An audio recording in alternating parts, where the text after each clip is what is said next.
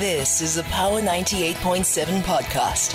Now we're talking. Subscribe to Power 98.7 podcasts in iTunes or wherever you get your podcasts. There's more on power987.co.za.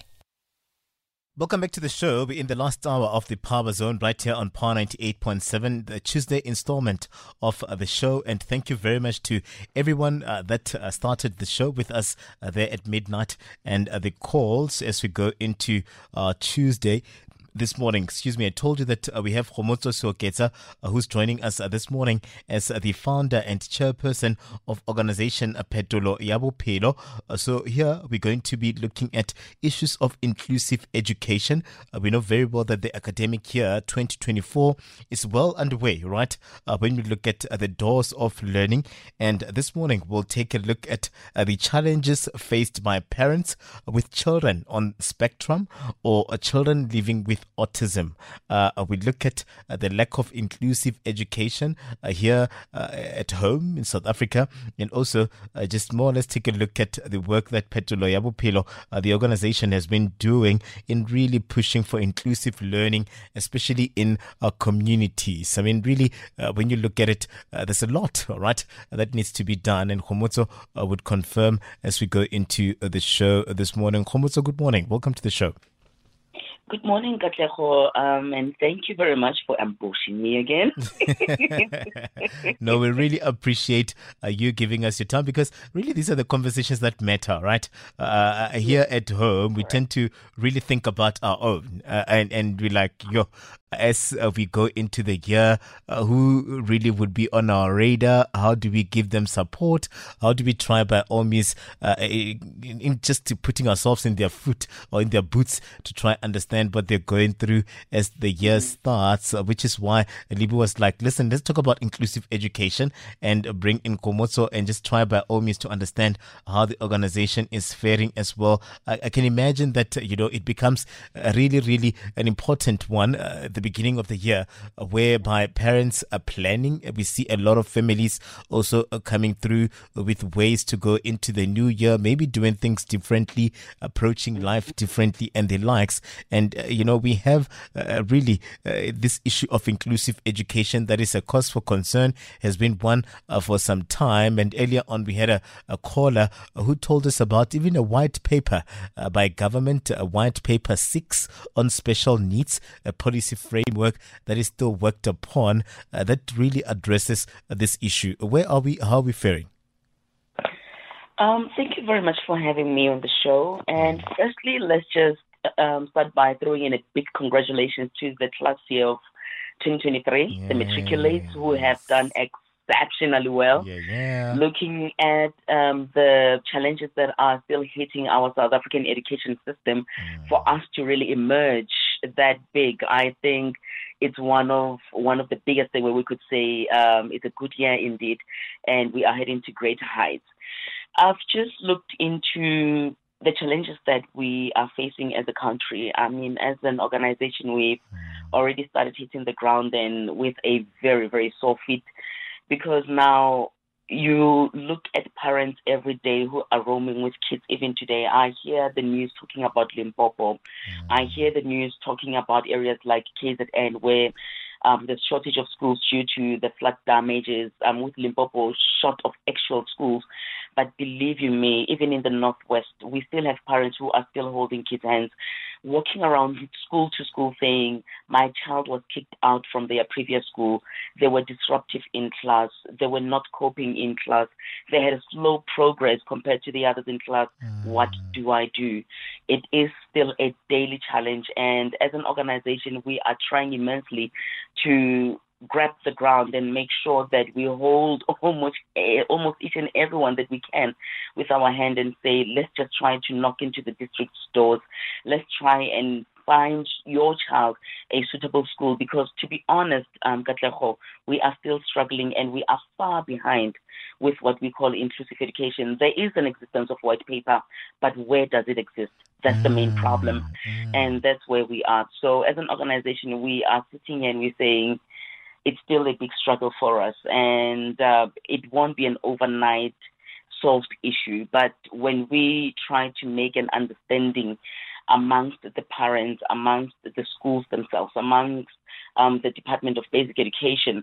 I think those are the biggest, 3 areas of a child's interest which need to relook and revisit what is it actually as a country we mean by inclusive education. Yeah, and also when you look at the fact that you find parents then worrying a lot about what do they do, where do they go with their young ones. There's only so much of organizations that would look after the young ones during the day. But when you look at facilities, for instance, infrastructure, that is something that is a cause for concern. And also, these are children with different needs, right? If we're just looking at autism on its own is broad. There are a lot of, you've schooled us a lot as an organization about the different facets to autism or being on a spectrum. And also when you look at it, there would be a need then to capacitate even those that would help these young ones develop and the likes, meaning that we need to ensure that even those that are educators, they need proper training, a thorough training in a way that would be able to ensure that education is pushed upon inclusively so. That is correct. And I think it was such a big blessing for us as an organization to really walk this journey with institutions such as Legae Mediclinic, because they are assisting us holistically with the entire multidisciplinary health care facility. We have the likes of Dr. Khadi Tobejani, who has been on the ground. I've seen that woman holding files up and down throughout the festive seasons, trying to make sure that she consolidates each and every child that we have assessed last year to make sure that they get proper placement and to get the intervention that is required. And thus far, as an organization, again, we really sit and we thank again, entities such as Samanco, Dikwe, and Chrome Mining, because I believe our partnership is the very first of its kind that has fully fleshly worked out there to walk into a public school in the mainstream area to say we need to curb the understanding of inclusive education, and we are in the process of doing that because we have our very first remedial rooms that will be fully operational by February. And when we say inclusive education, we will be able to say, Katlego, pay us a visit and come and see what we are communicating, what we are talking about, because people tend to, I think, overthink what is required when a child requires a special educational need. Now we are talking about learners who have special educational needs and they find it harder, than other people in the same grade or in the same class to make progress. And we're not just talking autism. This may be due to a specific learning, specific learning difficulties that are widely recognized. We're talking the likes of the hearing impairment. We're talking emotional irregulation, mental irregulation, health challenges, social difficulties, or even speech and language difficulties. So there are many criteria of looking at one who might require what we identify as educational special need, because now it goes way overboard over the mental state of a child, over the health state of a child, even the social impact of a child, knows how to impact them in terms of their academic comprehension. So, to be honest, like I'm saying again, white paper, who does it refer to and where does it fully function? Because now we're talking about learners who are abled differently and who have different disabilities again, but now they are congested into one space. And this also confuses the teachers even at remedial schools, because if you ask them, who are you catering for? They wouldn't know how to tell you who are they catering for, one. And secondly, if you find a child who's in a good state of mind and they are at a special school and this child can fully understand themselves, they can fully even identify that I do not belong here. But you leave this child to grow into that space, and when they reach 18, grade 3, they are out in the streets. They don't even qualify to go to TVET. So that is nothing. That is, actually pairing up to inclusive education. So I think the government needs to give us a clear indication. I think most more organizations really need to emerge and kind of do what we do, because we cannot be everywhere at the same time, but we can share idea, we can give each other some light, we can give each other some capacitation and do things differently in our different provinces. Yeah, and what I really appreciate as well is that you guys, year in, year out, you just hit the ground running, right? You do it so selflessly. You're talking about Dr. Khadi Horka December, when we, and she was busy, worried about the young ones. You basically the pinnacle of hope for a lot of families, a lot of parents. And like you say, we need more of such organizations on the ground, centered maybe by each and every street corner, in a way that parents and the young ones won't feel alone, isolated, or even weird or abnormal, when they are in these spaces or our communities. Keep doing what you're doing, Kgomoso. And I'm hoping that as we hear that the government is working on just refining this white paper 6, we'll then see it open for the public, for public commentary, where then organizations like yourselves that are inundated with this work can go there, and then you give them an idea of what really needs to be done, because you are living this, you are in this every day. So guide them in terms of just ensuring that this paper finds meaning. It's not just a paper that is there and then we don't see it working for the people on the ground. And just before I let you go as well, Kgomoso, I would like you to speak to parents. There are a lot of parents that are more or less going into this year so confused. Others have not been fortunate to find a placement. I've picked it up as well that most of the parents that get stressed a lot would then be even parents of teenagers. What do you do with a child that is autistic and they're a teenager? Where do you take them? So there are a lot of considerations that will need to be taken as we go into the new year. But we have you as our pinnacle of hope and our cornerstone. So please, let's speak to parents this morning.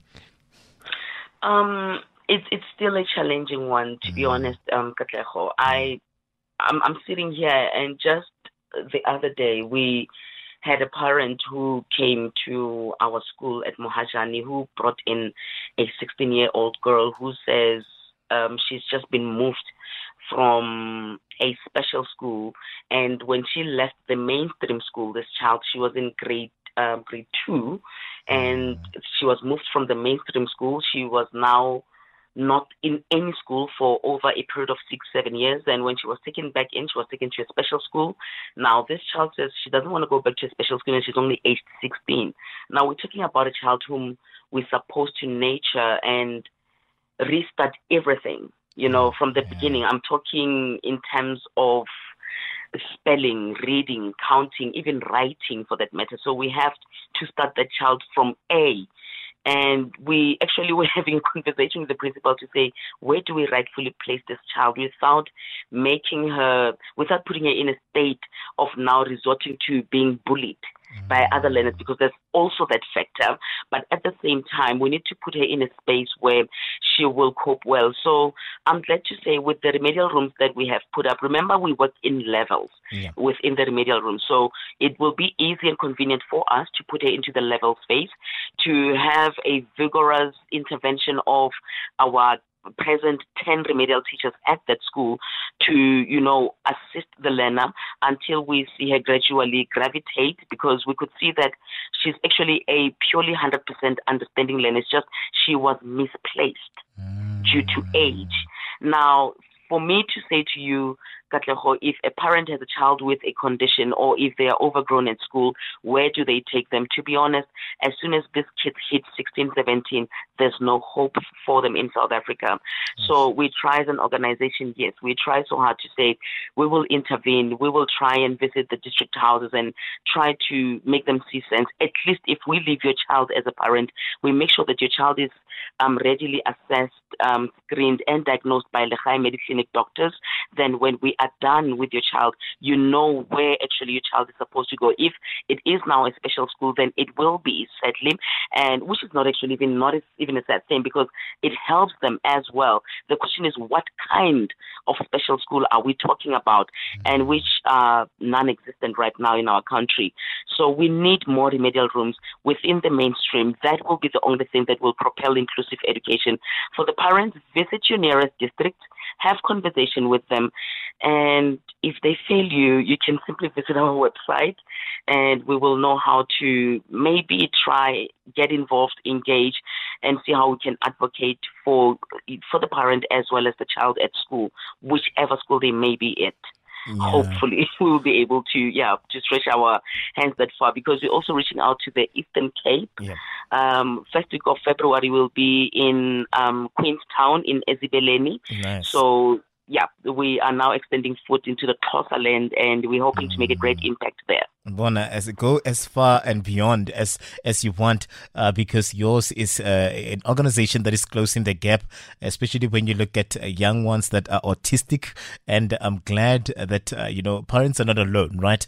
They can just lean towards you as an organization, and you'd give them guidance in terms of where to go and how do we then assess the young one in a way that we ensure that we'll push inclusive education and not leave those young ones that are autistic or on spectrum behind. So before I let you go, how do parents or people that are listening really follow Phetulo ya Bophelo? How do we actually ensure that we try by all means to get in touch with you through the work that you continue doing? You're now going into the Eastern Cape, and I'm sure other provinces, those that are listening right now, they're like, we too need a Phetulo ya Bophelo here with us. Yes. How do we actually also ensure that we push sponsors and those that can help to your platform in a way that we can change lives?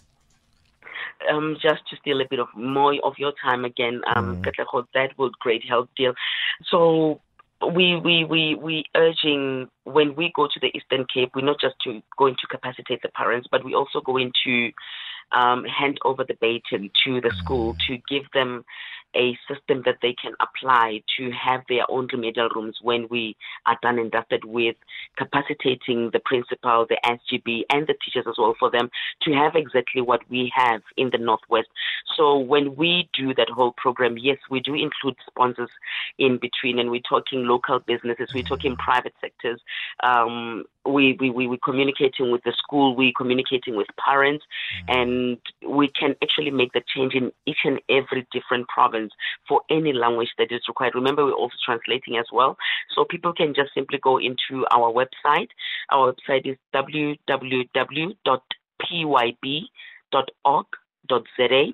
That's www.pyb.org.za, or they can simply give us a call on 068-492-7191. That's 068-492-7191. That's where they can get hold of us. Yeah, Khomoso, I really, really appreciate you, appreciate your time and the work that you do. Please pass our regards to our good doctor there, and of course everybody else that is part of the organization, and continue doing what you're doing. You're changing lives, and someone really sees themselves through you.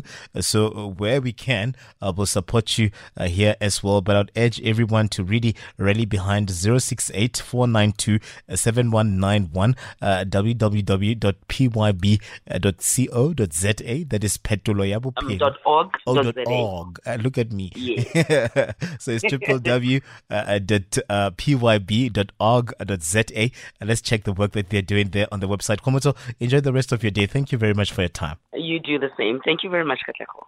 You've been listening to a Power 98.7 podcast. For more podcasts, visit power987.co.za or subscribe wherever you get your podcasts.